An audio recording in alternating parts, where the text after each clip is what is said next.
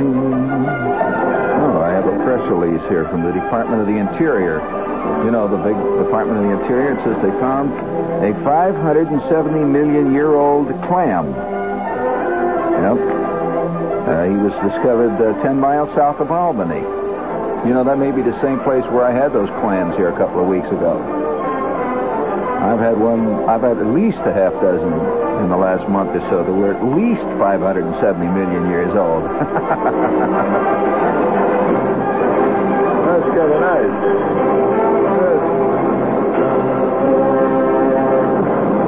In fact, the scientist reported who found this 570 million year old clam, which, by the way, for those of you who are interested in the evolution of the clam, is 70 million years older than any previously known clam. Well, that's a big thing. It really is. 70 million years you just can't dismiss like a weekend. And this clam was 570 million years old. And the scientist who discovered this clam, fantastic, 570 million year old clam. I suppose I'm exaggerating a little when I say that some of the clams that I've had in various restaurants across the country have been at least that old. I would say that most of them didn't go over maybe 350 million years. I hate exaggeration. I want to get the facts straight here, make everything perfectly clear. Yes, indeed. And, of course, you can always use a little clam sauce, a little of that tomato sauce, you know, with a little horseradish in that, and cover up the fact that you got a clam that's over 200 million years old. You can sit there and wallow in the tomato ketchup. But this scientist here says the early appearance of the toothless fordilla, which is the type of clam we're discussing, the toothless fordilla clam, indicates that the evolutionary history of clams is far more complex than we once thought. Well, I always thought they were being a little cursory with the clam. I said there's a hell of a lot more to clams than people have said from time to time. You know, we tend to think of the clam as just this thing that lays down there and waits for worms to go by, but I say no. I say indeed no. I say also bosh. I've said bosh several times lately. Bosh. It all depends on how well you say it. I would like to salute a man out there tonight, if I may. We haven't done any saluting of outstanding Americans recently, and it's outstanding American saluting time. Would you please?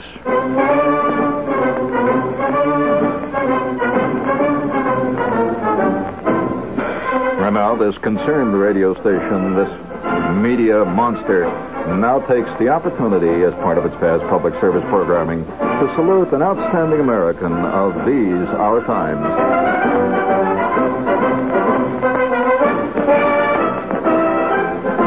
Redding, California. A man faced charges today in Redding of firing 17 rifle shots into his television set.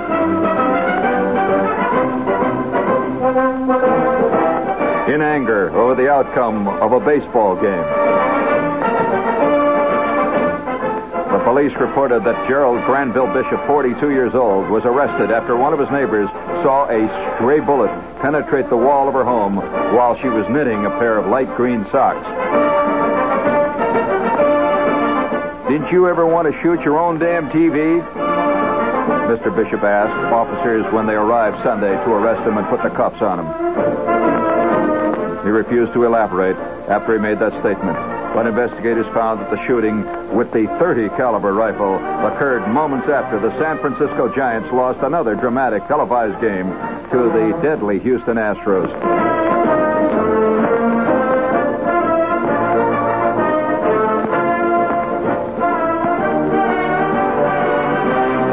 And so tonight we salute another American pressed to the wall who took action.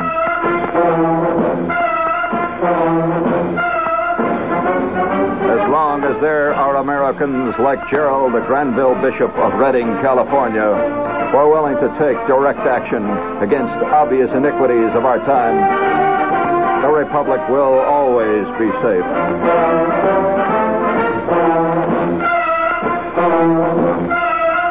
Why do I have to do this stuff here at public service all the time? John Gambling doesn't do anything like this. Would you please reset that in there? Please, we'll need that. And, look, I didn't invent that article. There it is. I put this in my vast file of trivia so that when they dig it up 5,000 years from now, along with the dead clams of our time, they'll know what it was like. But maybe those of you who are not technically minded do not know just exactly what is involved in shooting 17 shots into a television set at close range with a 30 caliber rifle.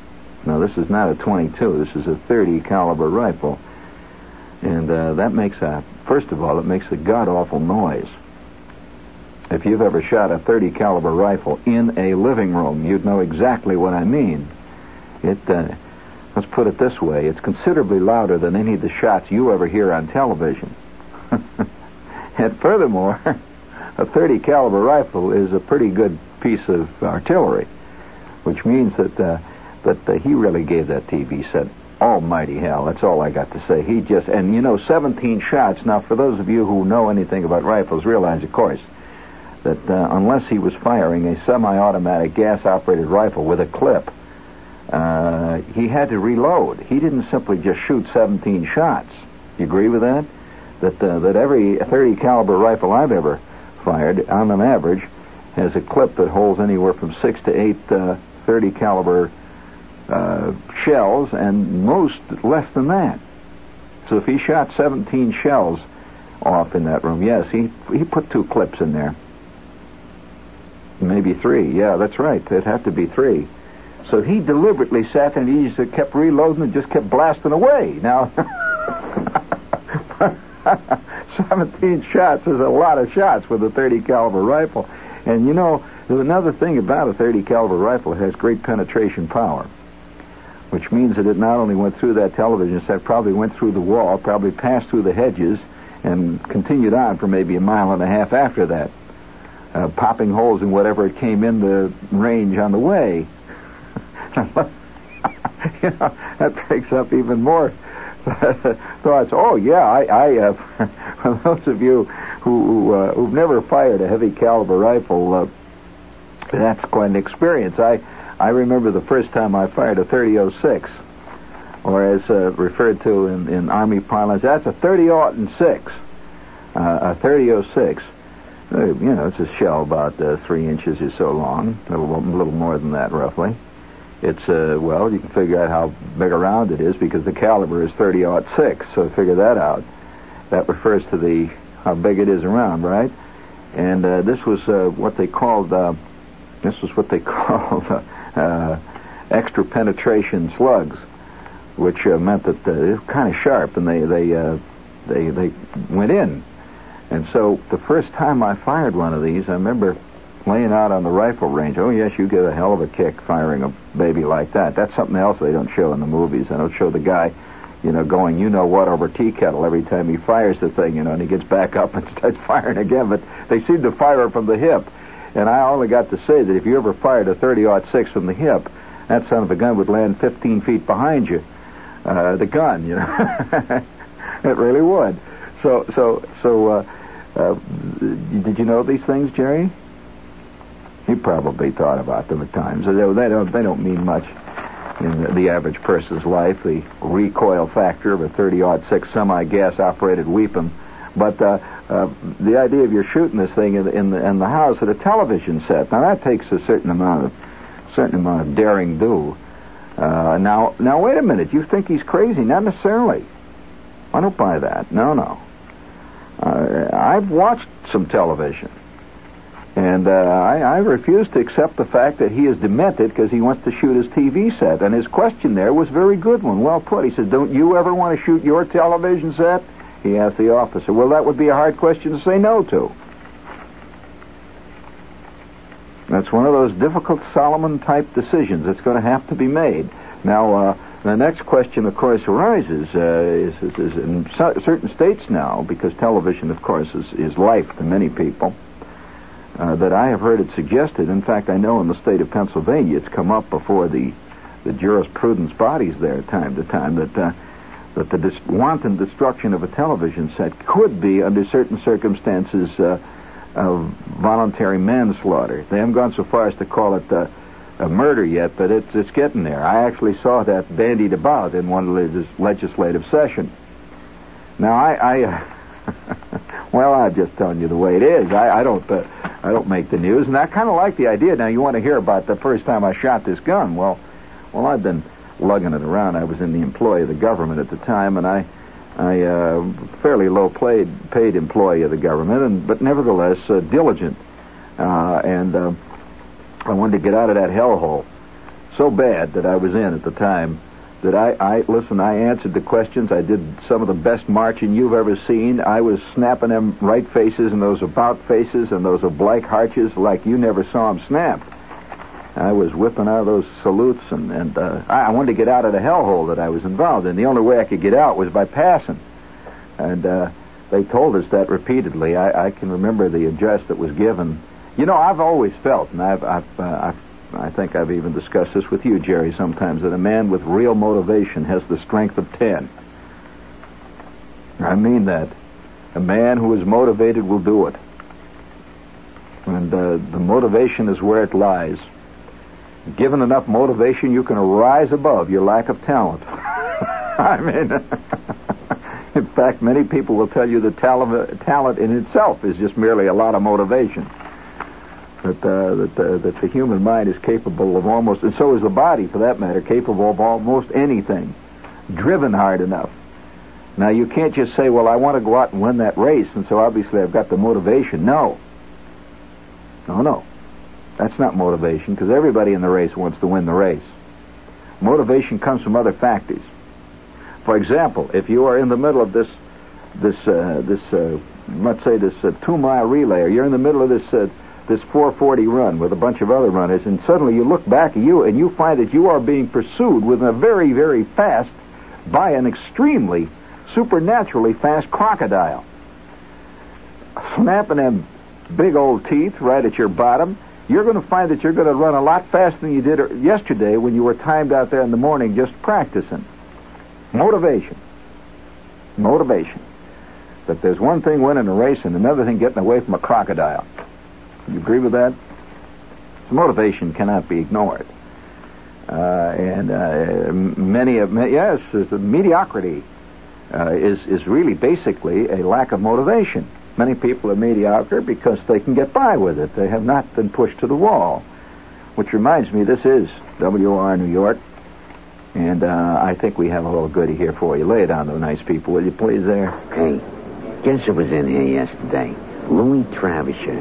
Yeah, old Louis comes in, and he orders up a Valentine like always, and like always he's got troubles. Seems his wife's mad because Louis forgot their anniversary, and she's hidden his hunting boots. Won't give them back. And Louis's all set for a big hunting trip. So I say, Louis, here's what you gotta do. Your wife's mad, you gotta take her a nice present, like a case of Valentine beer. And he says, Connor, that's the worst idea I ever heard in my life. And I say, no, wait, look. Valentine stands for purity, body, and flavor, right? The 3 rings. And there's 2 more rings than you gave her when you got married. So Louis takes her a case of Valentine beer. And, well, I guess it didn't work out just right, because Louis's wife got madder than ever and threw Louis's hunting boots out of the kitchen window with Louis in them. Some world, huh? Here, let me get you another Valentine. On the house. Yeah, that's very funny, man. Valentine Brewing Corporation, Valentine Bock Beer. Now available, Falstaff Brewing Corporation, St. Louis, Missouri, and other cities. Well, it's Celebration Week every day this week at Huffman Coos, 12 showcase stores in New Jersey and Nanuet, New York. And why are they having a celebration? Well, because this week Huffman Coos is presenting the new look Hackensack store to homemakers. Months of planning and renovating have made that fantastic store the most unique. And don't write me in saying there's no such thing as most unique. It's right here on the copy. I agree with you, there's no such thing as most unique, but you write to the copywriter. The most dazzling furniture showcase place in the whole metropolitan area. It's Huffman Coos, and they're having celebrity types there all this week. And according to this copy, it says, come in, join the festivities, and it says, on hand this evening will be that renowned raconteur, Gene Shepard. Well, am I a raconteur? Is that what you'd call me, Jerry? I always thought a raconteur was an elderly gentleman with a white beard, more along the lines of Monty Woolley, or somebody like Alexander Woollcott. But then, all right, it says you may win a free trip to fabulous Acapulco. Now, the only thing I better point out to you is that I've already been to Huffman Cove. So this spot here is academic. And now, there it is. That's our coffee department. Anyway, for full details at Huffman Cove, open from 9:30 to 9:30, Saturday till 6. And you can call 201-343-4300 for the location of your nearest Huffman Cove. And why not come out to Huffman Cove in Hackensack? And go in there and talk about the old days when Shepard was there. All right? The old days. Do you have another goodie in there? Please. And now, Mr. Lionel Martin of Cheyenne Shoetown Stores. I have purchased this time in an effort to combat certain rumors that are being spread about what is supposed to be my secret identity. Now, as you know, in my Shoetown stores, I offer huge selections of up-to-date famous brand shoes, which are nationally advertised for much more, and I sell them at my incredibly low Shoetown prices. I've been able to do this because of my very close relationship with Super Shoe, who travels the world over at little or no cost. So, let me make this one thing perfectly clear. It would be very easy for me to say that I am Super Shoe, but I am not. Yeah, what are we involved in here? Ladies, colorful canvas slingbacks with chunky cork wedge platforms. You know those big chunky cork wedge platforms? You know, they're very handy shoes. If you fall in the lake this year, wearing your chunky cork wedge platform shoes, you can float. Upside down, of course, but you'll be floating. Shoetown's got it for only $6.66. Yes, sir. You can choose red, yellow, beige, navy, ecru green, or white. Canvas, all with cork wedge platforms. Shoetown's regular low price is $8.99, but through Memorial Day, these canvas and cork wedge platforms are only $6.66. Pick several pair, and you'll float even better. At Shoetown, all Shoetowns are open Memorial Day, except where prohibited by law. And angry employees. Well, let's see what else we've got here. We got that Shoetown up in Coons. Oh, yes, a touch of elegance. In this erstwhile mediocre world we're living in, nothing like a little elegance. You don't have to know a lot about wines. To know the time for Dubonnet is before. Yes, a little Dubonnet. Before that's the time to think about some Little Dubonnet, my friend. about the time of day to have. This is such a fine little wine.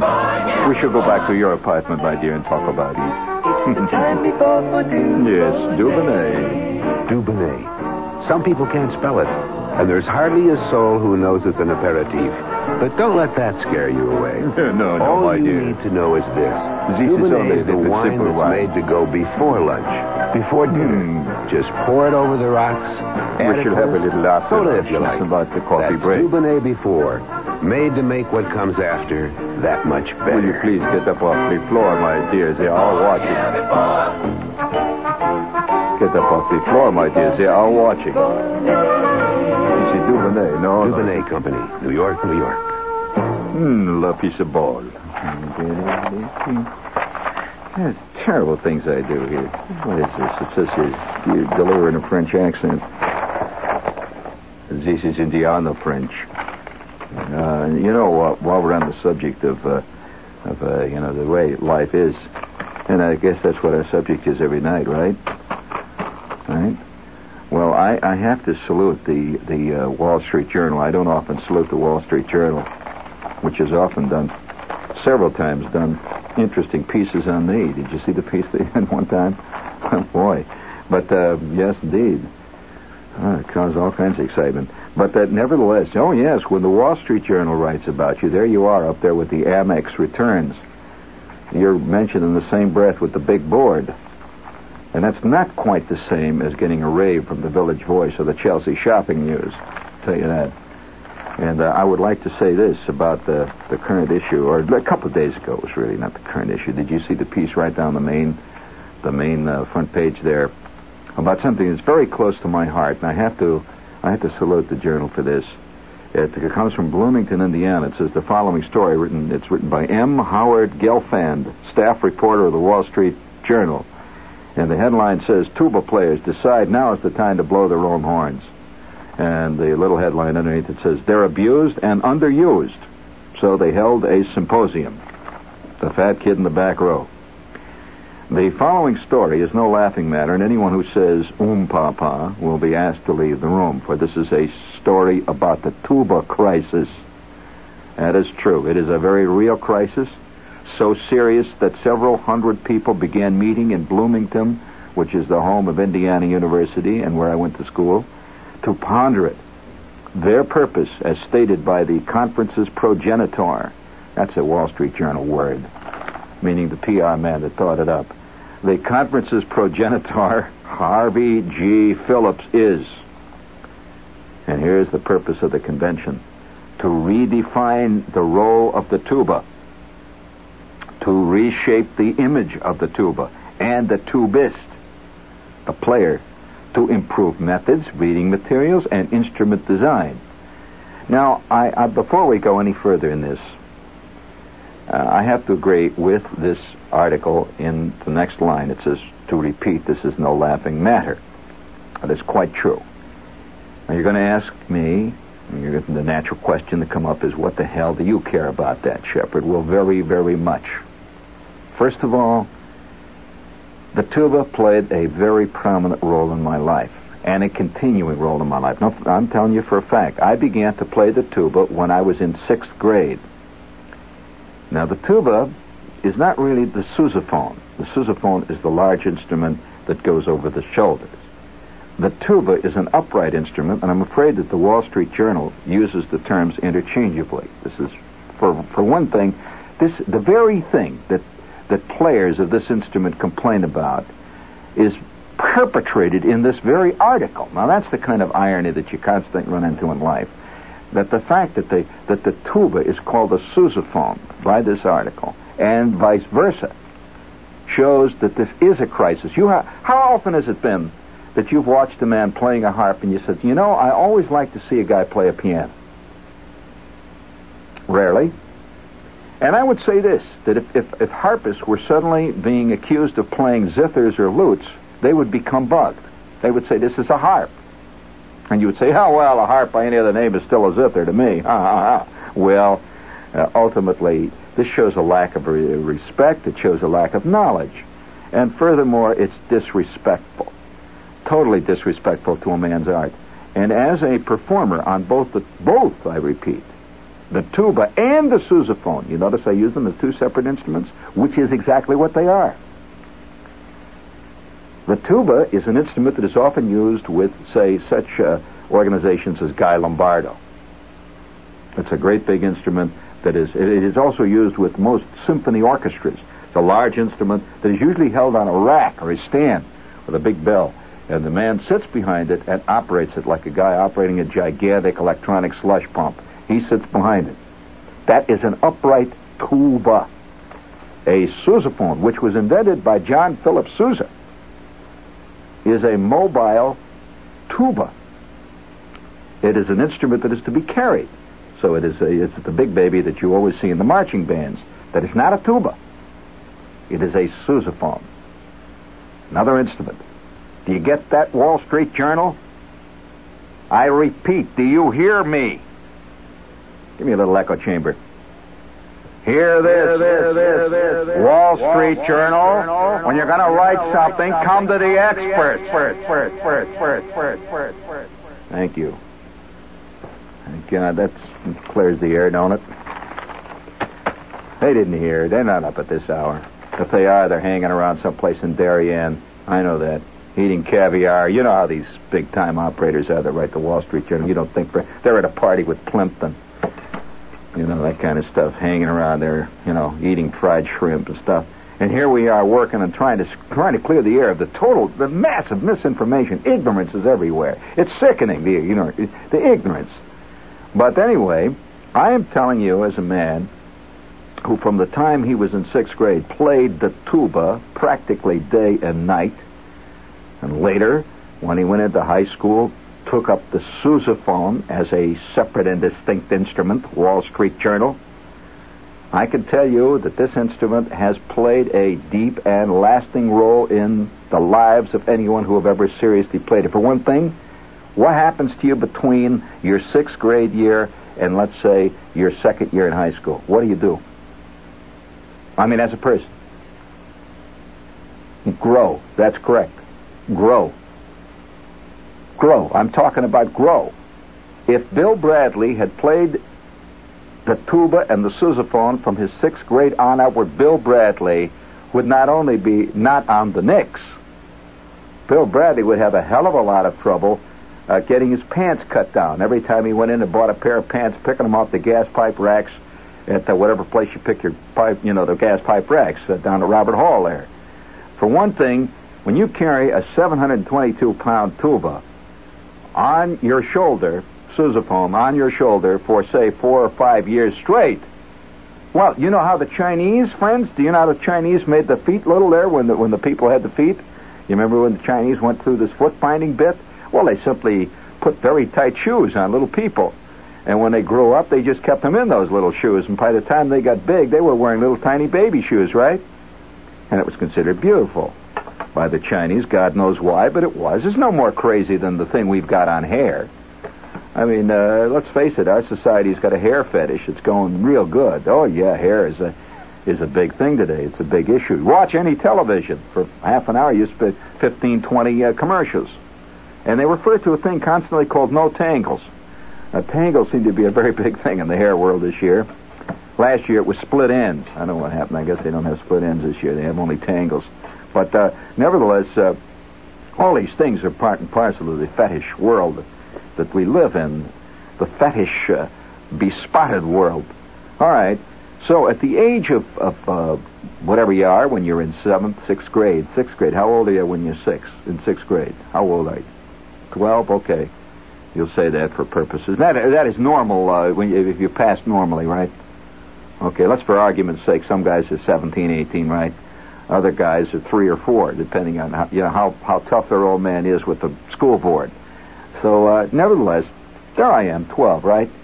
And I walked in very innocently into this. Tuba players and sousaphone players rarely are that by choice. Did you know that? Right away, for purposes of argument and basic philosophy, I'll point out, right away, that affects your attitude. People who are drawn to the piano they play the piano. That's it. They want to play the piano. People who play clarinets whine for years. They want a clarinet. They get a clarinet. Almost every tuba player I've ever known was there because of a forced draft situation. That is the truth. I'm telling you the actual fact because I grew up with sousaphone players and tuba players, and only after you've played this instrument for a while do you grow to love and honor and respect it. And after 2 or 3 years of playing a double B-flat sousaphone or an E-flat upright, you get to recognize the true beauty and the subtlety of this majestic instrument. And it begins to form an integral part of your artistic experience. And, of course, you realize that around you are sitting the Philistines. Even inside the orchestra or the band are the Philistines. But somehow there's something always vaguely amusing about a tuba or a sousaphone to even the otherwise totally humorless people. They will laugh. Why? Why? People don't split a gut over some poor fathead that's playing the trombone, and that is a very funny instrument. In fact, it's one of the few instruments that is actually, honestly, deserving of a lot of raspberries from the crown, because almost every trombone player I ever met was a total fake. You can fake that horn. You can. You can you can fake it. You will not fake, I repeat, you will not fake a tuba or a sousaphone. There is no way. You've either pressed the second and the third valve or you ain't. You are not going to produce that C natural note by faking it. No way. So the instrument also is a mean instrument to play. To begin with, it may not have occurred to you. Physically, it takes rough, mean people to play a tuba or a sousaphone. Not because it requires that much air. Most people think it requires a lot of breath to blow it. This is a total... that's like assuming that because a grand piano is bigger than a baby piano or a spinet, that it requires more strength to play a grand piano than it does a spinet. It does not, does it? Do you agree? No way. In fact, it takes more wind to blow a cornet or a trumpet. Did you know that? Or to play a tuba or a sousaphone. It is not the amount of wind, friends. It is the kind of wind one blows. And you do not get away long with blowing an ill wind into a tuba or a sousaphone. You do not. Another thing, too, is the sousaphone has rendered many people, after you have played the sousaphone, and I'm speaking in this case of the sousaphone, not the tuba, but the sousaphone has rendered people's actual love life. It has changed their love life for years. For one thing, I don't know, Michael Caine in the movies. You've seen Michael Caine, you've seen these romantic types, Peter O'Toole, when he is kissing Vanessa Redgrave. If that guy had ever blown, through a formative period in his life, a sousaphone, in actual conditions of combat, you would get a very different kind of kiss. Just by sheer reflex action, after years of working over that silver mouthpiece, when you approach that lovely face, wham, you do so, it would be much more aggressive, and it's in fact even painful. Do you know that playing a sousaphone with temperatures ranging between 5 below zero to maybe 20 degrees above in a 45 mile an hour spanking crosswind, you learn something about the travails of art. You learn something about the difficulties that face the artist.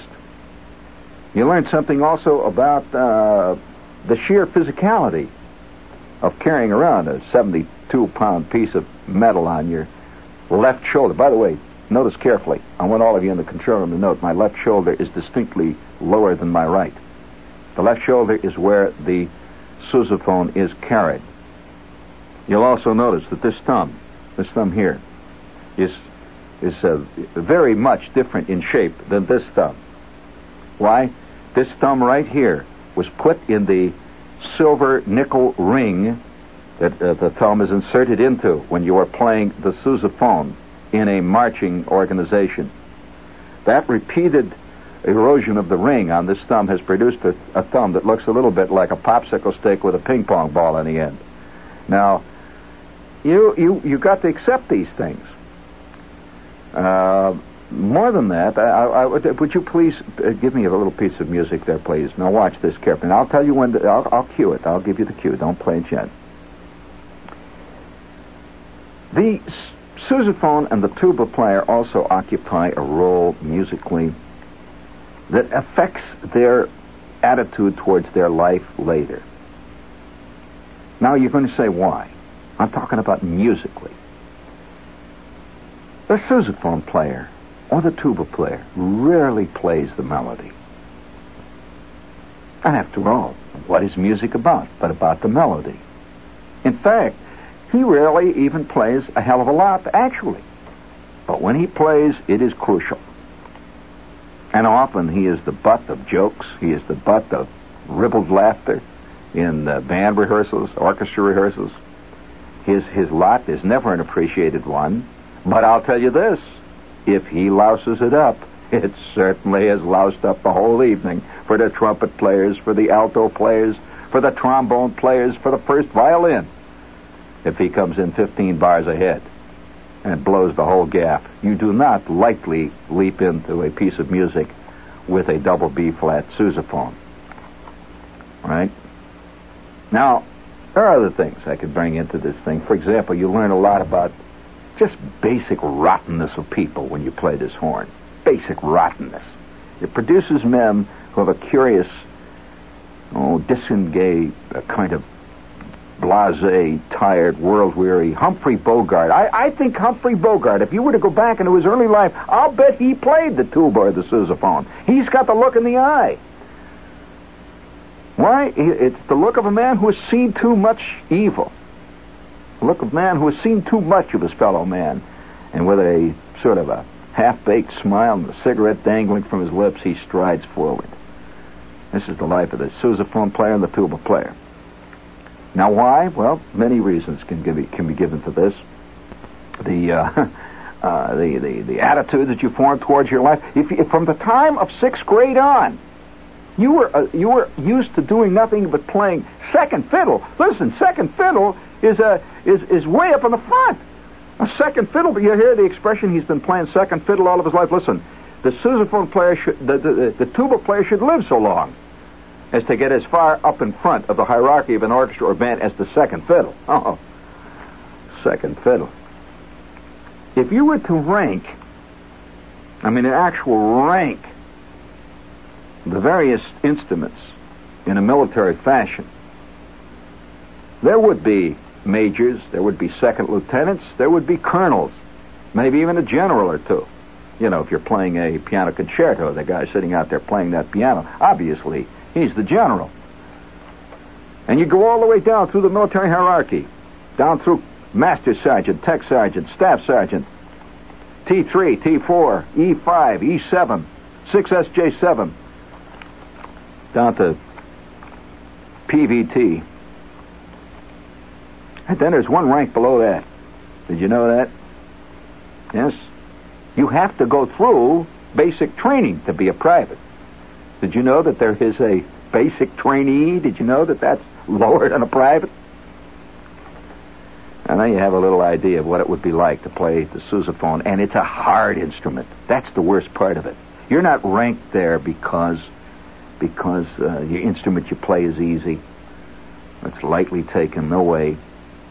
In fact, many orchestral directors will tell you that the bass section in their organization is the backbone of their orchestra. The lights very, very rarely reach to the back row there, where these guys are sawing away and working hard and solidly. Now, I want you just to hear a piece of music and listen carefully to the bass players for a change. Listen to the fantastic filigree of spectacular musical virtuosity that they display as they color the vast painting of this music with rich, deep shades of ironic meaning. Now, this is the kind of stuff that Milton Cross doesn't know his you-know-what from a banjo about. These guys that walk around talking about what music is about. What a joke. Music is about musicians playing their horns. That's what it's about. And I want you to listen carefully now. Please, 1, 2, 3, 4. Listen carefully. Oh, God.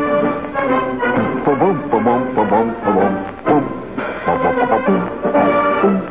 I know the part. I know every note that this bass section is playing in this, the Washington Post Marcher. Boom, boom, boom, boom, boom. Listen now, listen. Boom, boom, boom, boom, boom. Boom, boom, boom.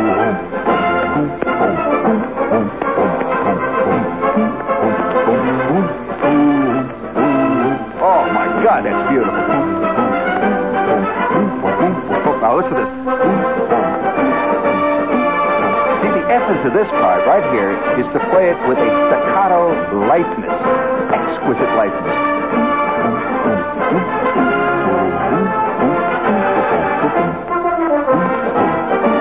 Listen to this.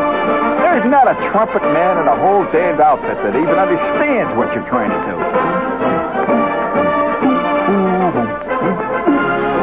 Listen to that.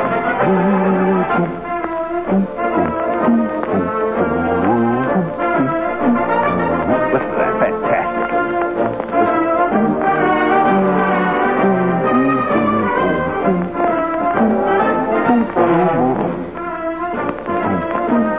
Listen to that. That's what it's about.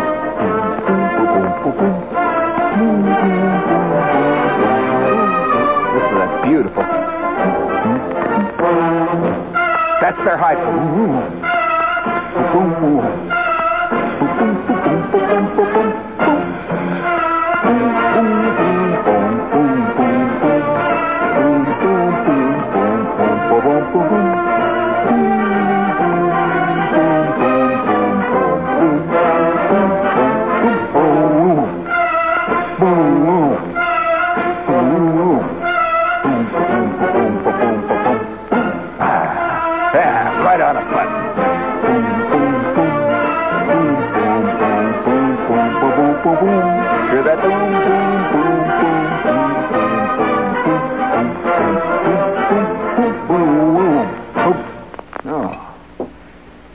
Okay.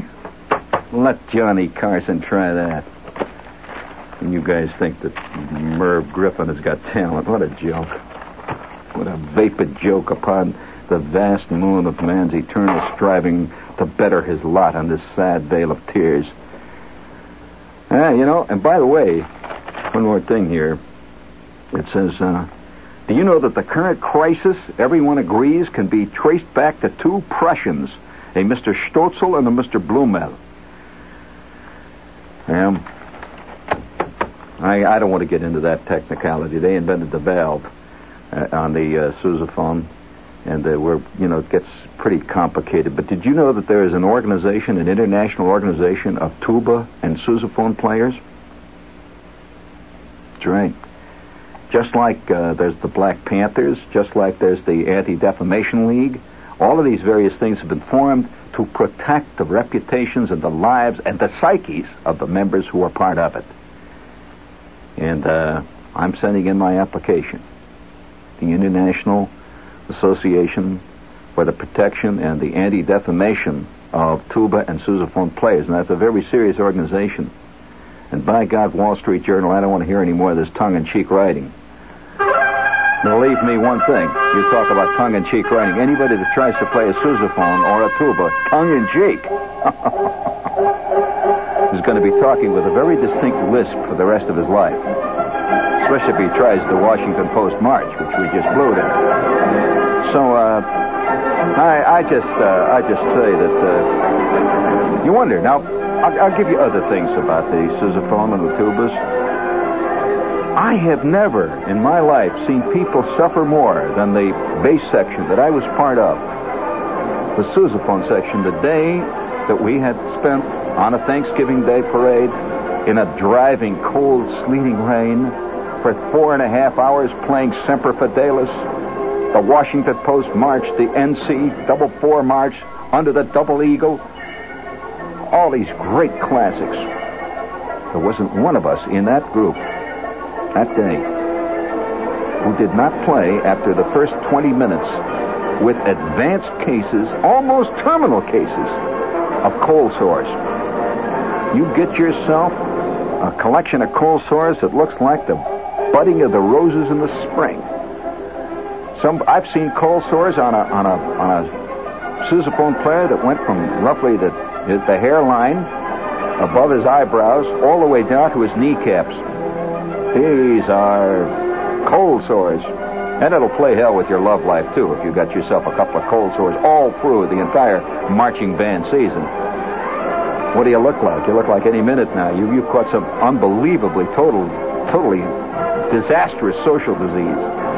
So I would suggest you, friends, the next time you see a sousaphone player or a tuba player, you look at that man for what he's doing. He's doing a hell of a lot for mankind, and with no thanks. WOR New York. Next, John Wingate and Night Beat. To the guest, what do you think of the congressman from Maryland who died of gunshot wounds? Does it appear to you to be suicide? It's certainly suicide, I should say. Unexplained, but suicide. What do you think about the news story that what the Daily News called fat cats in the Republican Party? The rich men blew the whistle on Watergate.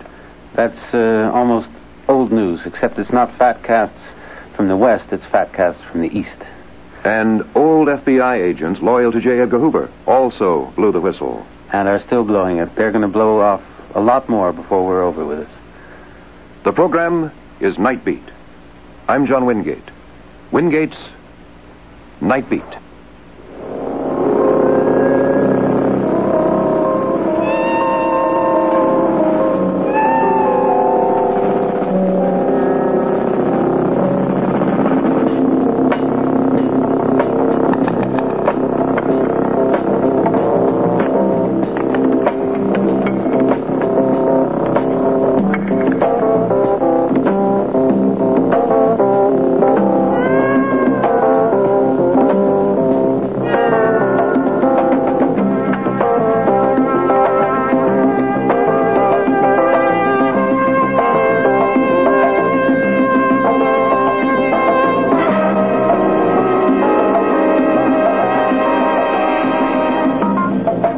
Is James McCord a double agent?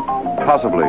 We'll find out on Wingate's Night Beat from Kirkpatrick Sale, who wrote The World Behind Watergate and has a contract for a book on the world behind Watergate. Later, Peter Joseph, Princeton graduate, young man, the book Good Times, a history of America in the 1960s and what's happening now in the 1970s. Coming, Bill Myers, who continues to run the big ad in the New York Times calling for, in his words, the impeachment of Richard Nixon. Night Beat.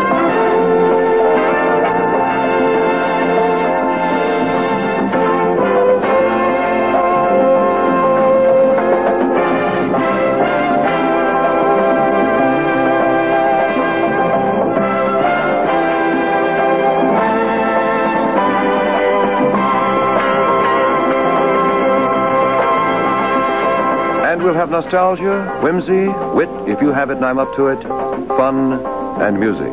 And Mike Tartell from the Broadway play, Smith, Just Fun later, and your calls, which can be hot and may be fun. Night Beat.